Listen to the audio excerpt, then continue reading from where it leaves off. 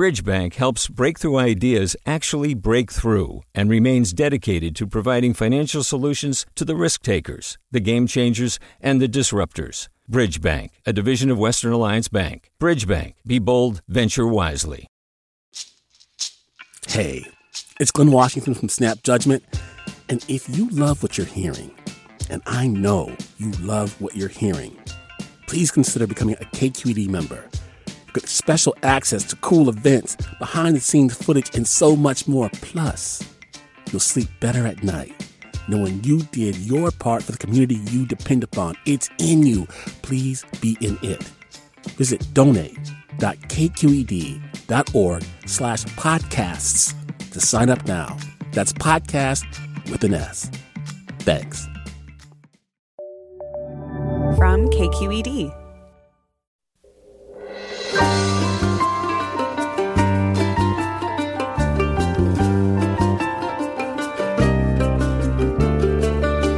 From KQED Public Radio in San Francisco, I'm Mina Kim. Coming up on Forum, street vendors face a lot of risks as they sell their food and wares, and the pandemic has exacerbated their vulnerability. We'll look at how Fresno is responding to the recent killing of a street vendor amid an uptick in thefts and assaults. First, though, we'll take a moment to consider Why We Swim, which is also the title of Bonnie Tsui's book. We are pulled to the paradox of water as a source of life and death, says Tsui, who looks at what compels us again and again to swim despite its dangers. Join us.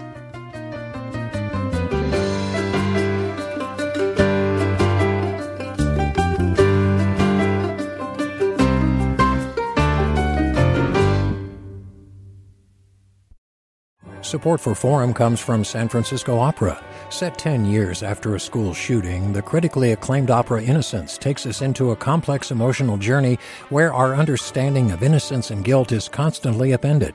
Kaya Sariaho's ethereal score collapses the past into the present as a community of survivors grapple with how to move forward. Don't miss the highly anticipated American premiere of Innocence, June 1st through 21st. Learn more at sfopera.com. This is Forum. I'm Mina Kim. To live deliberately as a swimmer means you are a seeker, a chaser of the ocean's blue corduroy, a follower of river veins. That's what New York Times contributor Bonnie Tsui writes in her book, Why We Swim.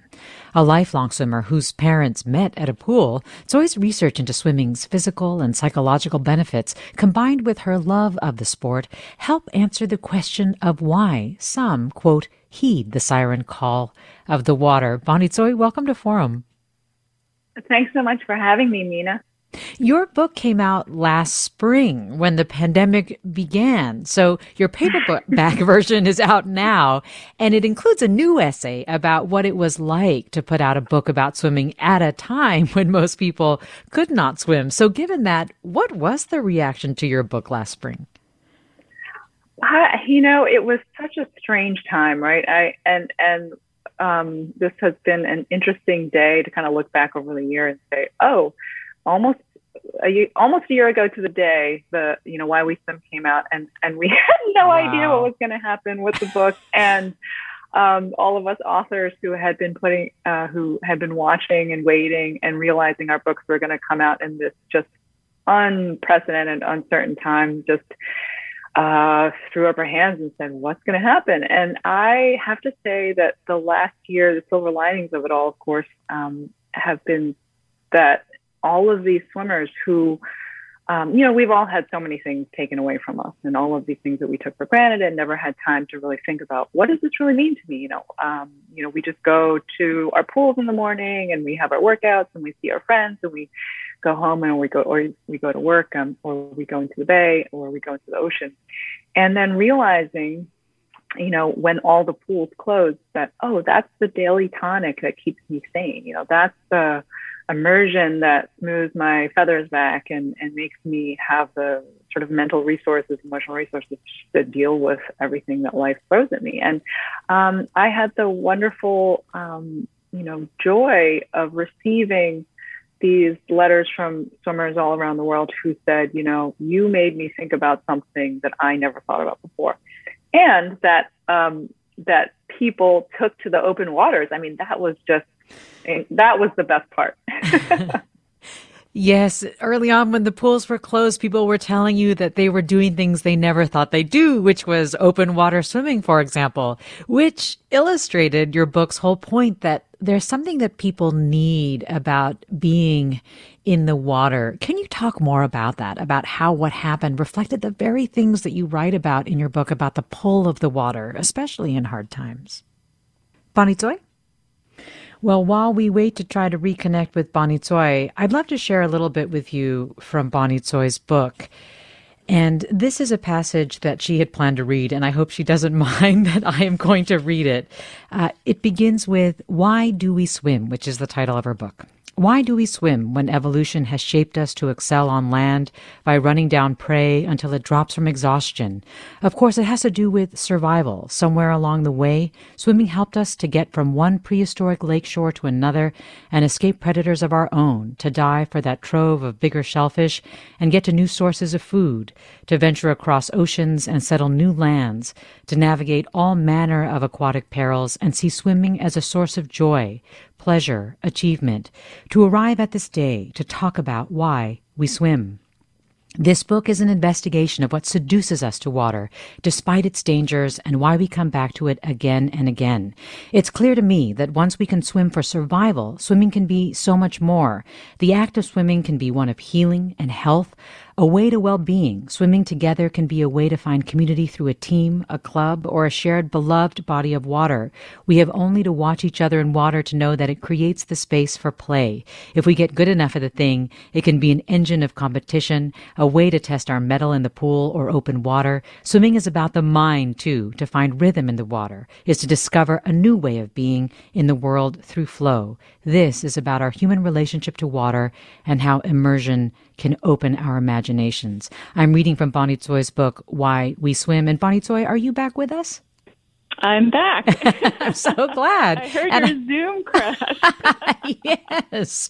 Yeah. So pandemic live shows. Anyway, that was the passage that I know that you plan to read. And it in some ways starts to answer the question that I was asking you just before the Zoom crashed, which is why people need the water, why people feel that swimming is a way to deal with hard times. What did you discover about that as you researched your book?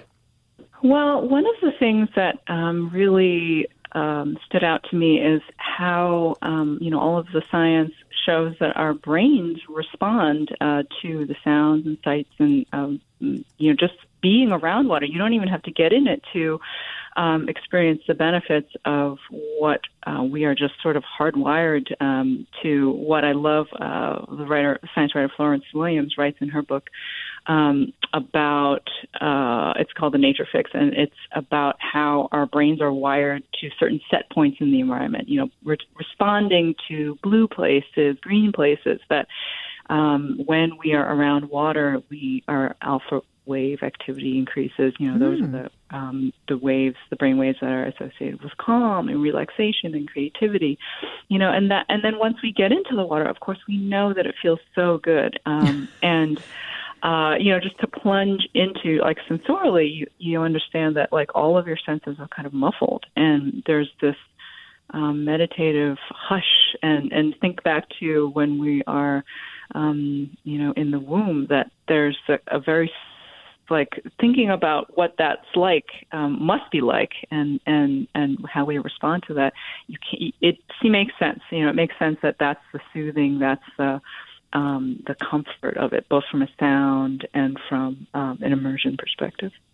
Yes, and of course, one of the things that you really touch on is the way that there is this evolutionary piece to the pull, meaning you talk about how we've evolved from water. And one of the ways that you illuminate this point is through the story of Gudliger Friðþórsson, who basically was saved by his own biology. Can you share a little bit of that story and why it grabbed you so much? Absolutely. There's a reason why I chose that story to open the book, right? So in 1984, this Icelandic fisherman named Gudliger Friðþórsson, his fishing vessel capsized off the coast of Iceland, and he ended up swimming 6 hours, over 6 kilometers in 41-degree water back to safety. Everyone else perished. I mean, you and I would die, within 20, 30 minutes or just of hypothermia.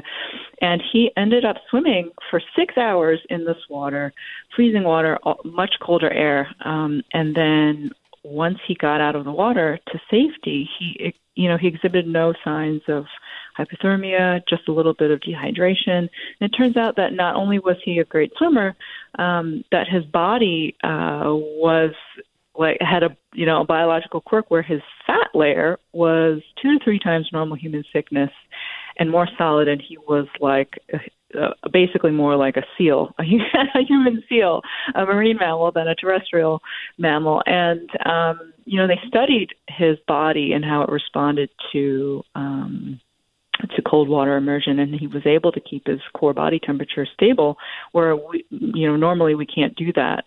But we to me, this story is like this melding of like biology and sort of what we know, what we learned, because we as humans have to learn how to swim. We don't know how to do it from birth the way a lot of terrestrial mammals do. And so it's this funny intertwining of all of these things that make his story so enthralling for us. We love survival stories. We love myths about Selkies, the half human, half seal peoples of like Scottish and Icelandic lore, and all of those things make his story so compelling for us. He definitely was at a point in his life when you reached out to him where he was no longer talking with people from the media. Can you share a little bit about why that was and what you think made the difference in terms of your ability to get him to befriend you? As a journalist, of course, so sort of back up at the time, of course, this was 1984. He at first was very willing to talk about his experiences and shared them in order to, make fishing vessels safer, putting life rafts that are automatically deploying on the fishing vessels, because that's sort of what happened that night, that, his friends died, and it was like this very traumatic event. Right. And in Iceland, of course, these kinds of things were commonplace for so many, many years, because it's just like a fishing and island culture. And so he, I think you can only really talk so much about, a tragic thing that happened to you before you realize, A, you're tired of talking about it, B, you want to move on with your life, and just live. You want to live and leave these sad things and memories behind. And so he stopped talking to the media, but every year there's a swim held in his honor called Gudlugsen. It's Gudluger's swim, and it's like this annual tradition that honors him, and there would be like more attention, and internationally people would keep calling. And then there was this movie made about him, and he, I decided like what I wanted to do was to send him a letter. So I wrote him a letter and then ran it through Google Translate into Icelandic, and then I mailed both versions of it to him. And then he wrote back, and we just, at first he said no, he didn't really want to be a part of my project. It wasn't personal, but we just kept writing, and we were pen pals for a year. And then I went to see him in Iceland, and the rest of it is, I tell it in the book, but it is really such a special, I'm really so honored that he trusted me with his story. And I think he did because, in the larger context of just swimming and what it means to our species, I think he thought that his story could sit in there in the way that he wanted it to. And I think that it was less about him and what happened to him and what he was able to do than what that sort of exemplified about like resilience and just us strange humans and our relationship with the water. And I'm really, really glad that he did trust me to do that. Yes, there is something that connects swimmers and the experience of swimming. And I'm going to invite our listeners to tell us why we swim, why they swim after the break. This is Forum. I'm Mina Kim.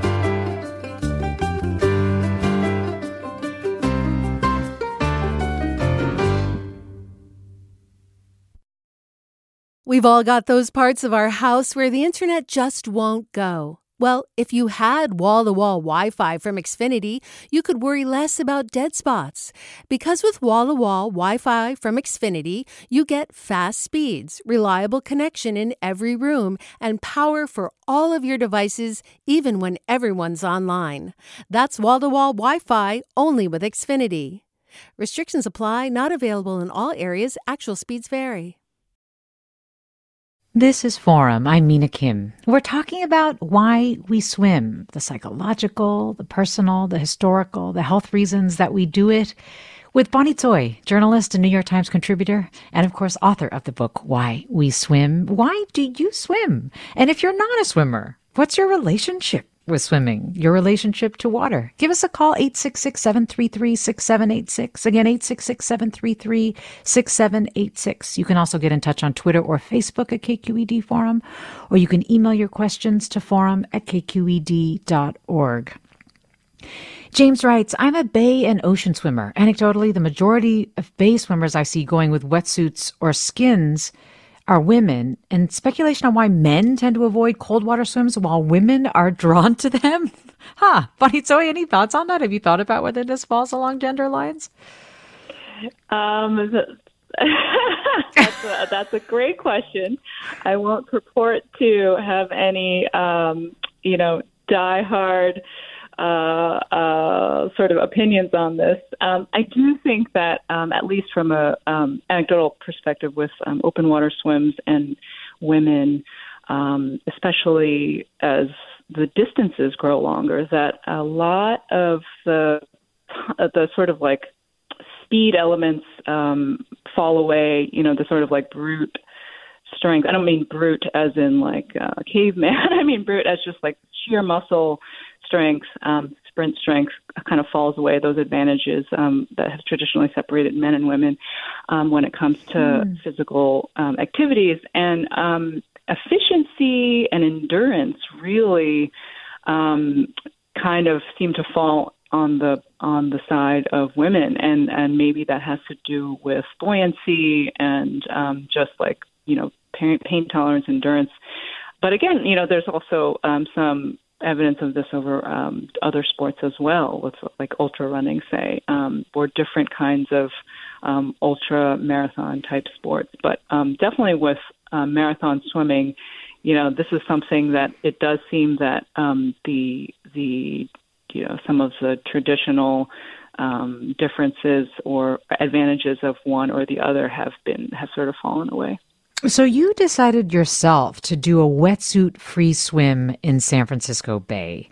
Can you talk about why you wanted to do that and what the experience was like, what you learned from that experience?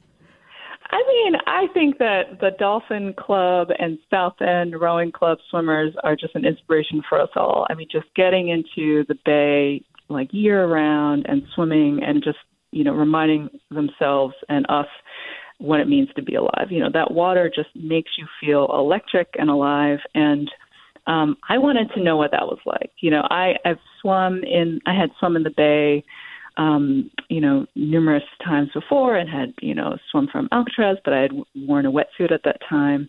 And I remember thinking, this was open water swimming, what had at that time years ago was new to me. And so I thought, I want to feel what it feels like to just be in the 50 plus degree water with just, my swimsuit. And of course I had the best tutor, who was Kim Chambers, who is world record phenom marathon swimmer, first woman to swim from the Farallones in San Francisco. She's just a delight and just like the biggest champion of open water swimming because of what it did for her. And I just got in the water with her, and I just remember feeling like I knew it was going to kind of hurt for a little bit, but then, and it did. It does feel like ice fire sort of flaming all over your body, but then it feels great. You just feel alive. And I think that this very acute sensory reminder of that is why we do it. And in this particular year, having something simply so accessible to us, to be able to walk into the bay and swim around for a little bit and get out and just be like, okay, washes away a lot of all of the weight, really, like both, of course, literally and figuratively, that, the water really buoys us up, and we can't help but sort of reflect that back in our emotional states. I remember you talking about how you had difficulty, though, after that swim getting warm, and you talk about how the cold burns in a funny way, and then you're generating your own heat. It's feeling acutely more alive, you say, and paradoxically being closer to death. This paradox is something you really talk about a lot. What have you learned, or what have you come to appreciate about the paradox of swimming, that we are, quote, as you say, pulled to the paradox of water as a source of life and death?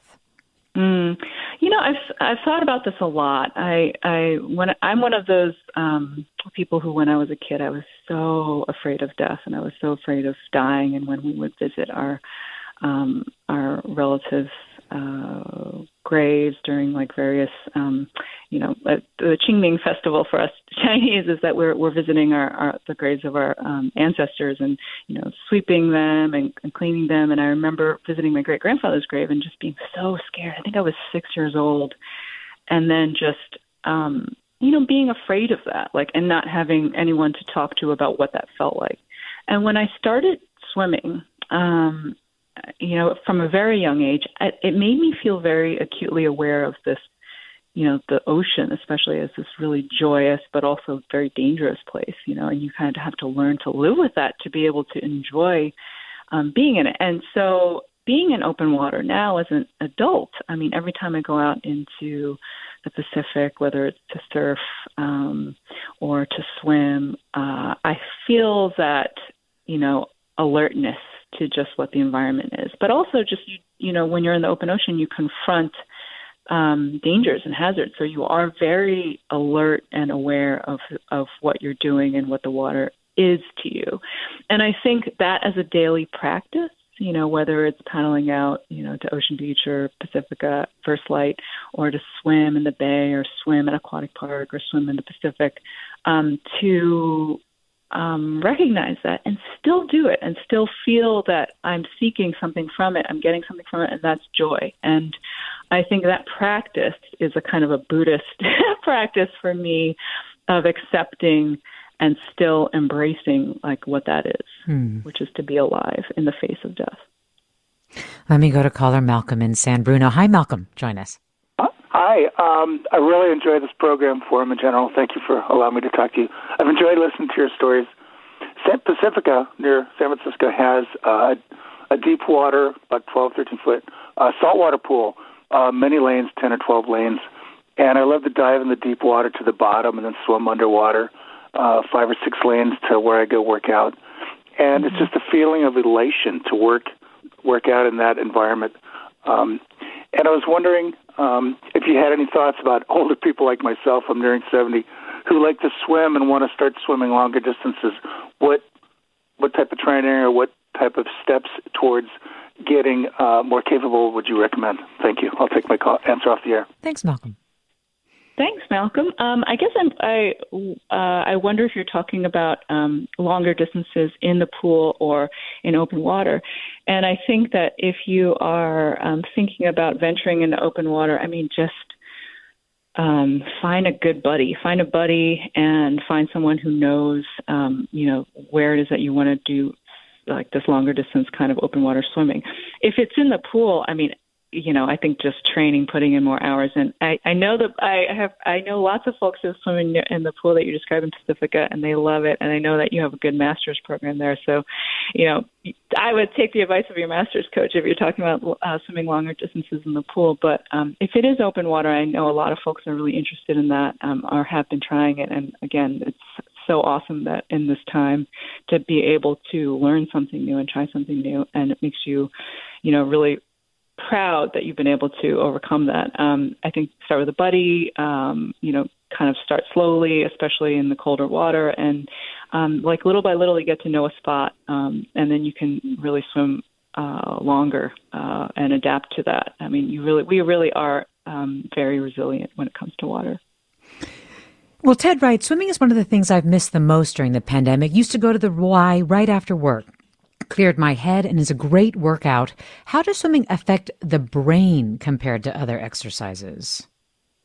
Well, we talked about that a little bit with the alpha wave activity, but there has been, so in the book, I really wanted to get at some of the science around swimming and what swimming as an exercise really did for us. And there is a longevity scientist named Hiro Tanaka, and he told me about how they did all these swimming studies with arthritis patients, just about like pain tolerance and mobility and, being able to like just flexibility and all of that, improving all in the water and strength.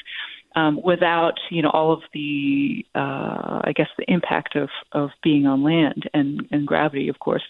And that from a pain perspective, I mean, just from like a euphoria, your dopamine levels go up, your metabolism speeds up. And so it all kind of is this wonderful feedback loop where then when you get out of the water, they found that all of these patients with arthritis, all of those benefits continued. So it wasn't just about being in the water and then being buoyed and then feeling like, while I'm in the water, I feel good, but once I get out, I feel bad again. It's that all of that wonderful, I guess, your brain on the dopamine boost of swimming really does help manage pain. And so we know that that's such a big thing as you get older with like managing your health and wellness and of course injuries. And so I think that swimming is wonderful across all ages. And, when you get in the water, you want to play. Water is conducive to that. So I think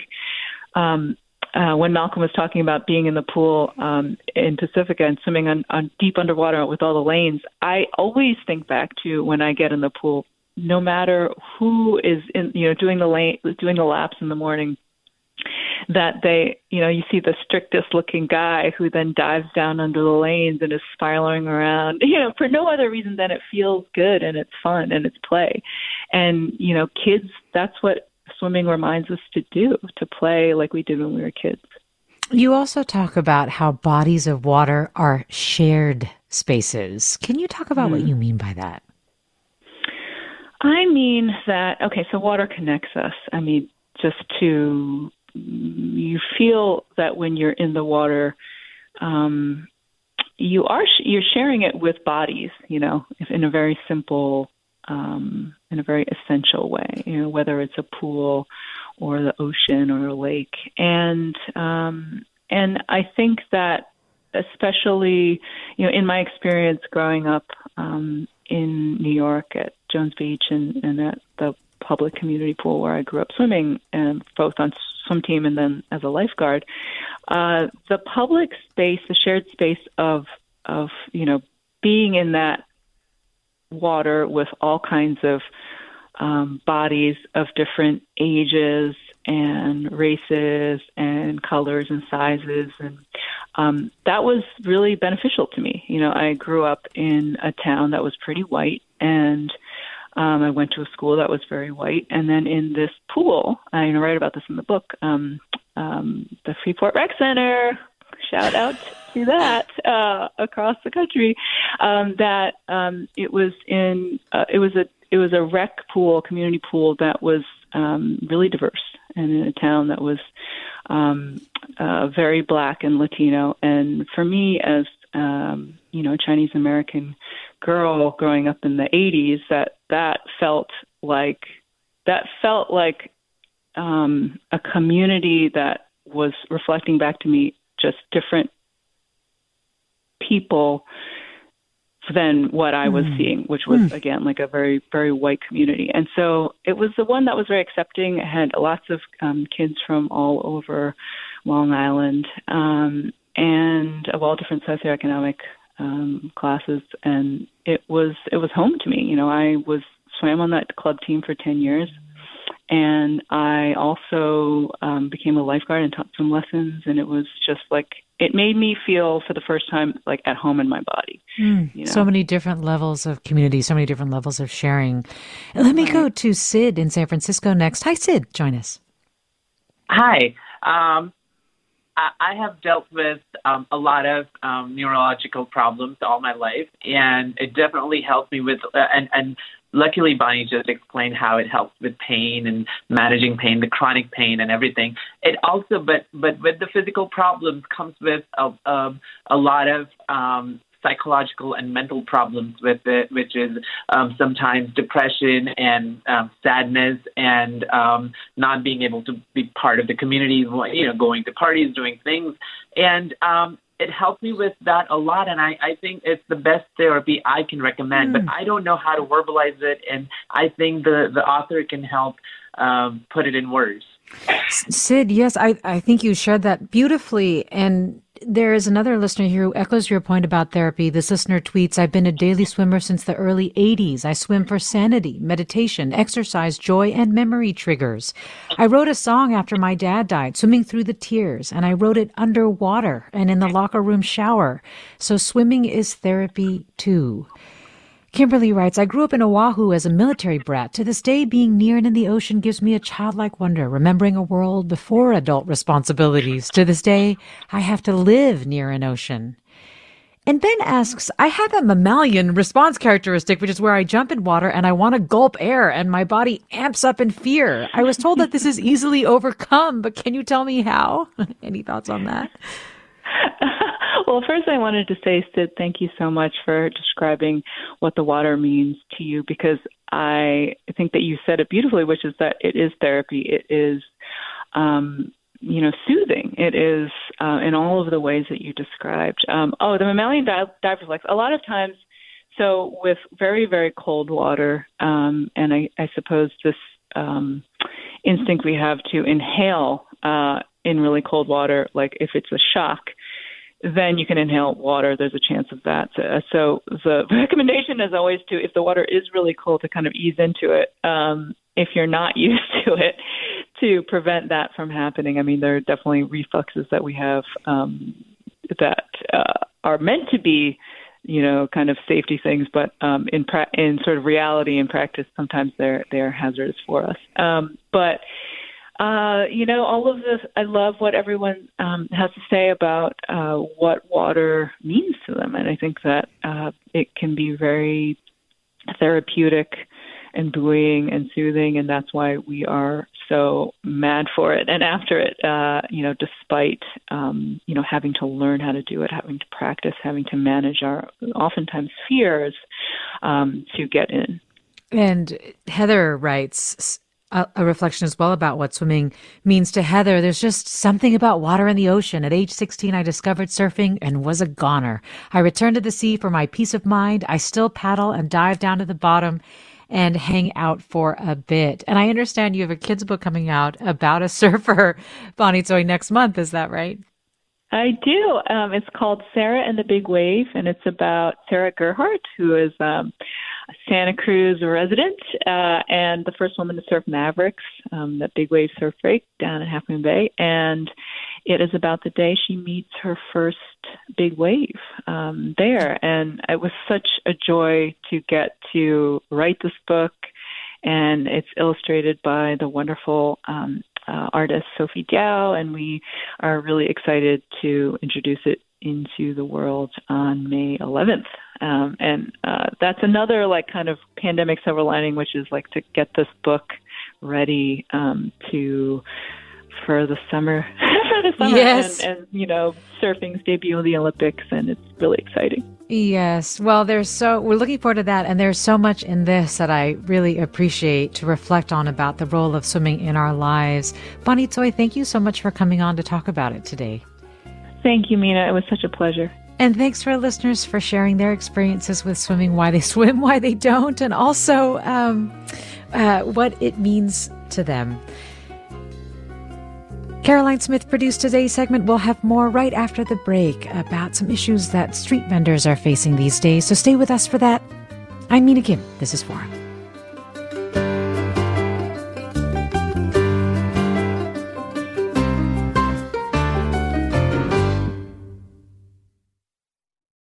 Support for Forum comes from San Francisco Opera. Set 10 years after a school shooting, the critically acclaimed opera Innocence takes us into a complex emotional journey where our understanding of innocence and guilt is constantly upended. Kaya Sariaho's ethereal score collapses the past into the present as a community of survivors grapple with how to move forward. Don't miss the highly anticipated American premiere of Innocence, June 1st through 21st. Learn more at sfopera.com. We've all got those parts of our house where the internet just won't go. Well, if you had wall-to-wall Wi-Fi from Xfinity, you could worry less about dead spots. Because with wall-to-wall Wi-Fi from Xfinity, you get fast speeds, reliable connection in every room, and power for all of your devices, even when everyone's online. That's wall-to-wall Wi-Fi only with Xfinity. Restrictions apply, not available in all areas. Actual speeds vary. All over the country, we need to improve reading in Wisconsin. Schools are changing the way they teach reading. I'm calling for a renewed focus on literacy. We have gotten this wrong in New York and all across the nation. And it's happening because of a podcast. I think your podcast has changed my life. And I'm going to share this podcast with everyone I meet. Sold a Story investigates how teaching kids to read went wrong. New episodes of Sold a Story are available now.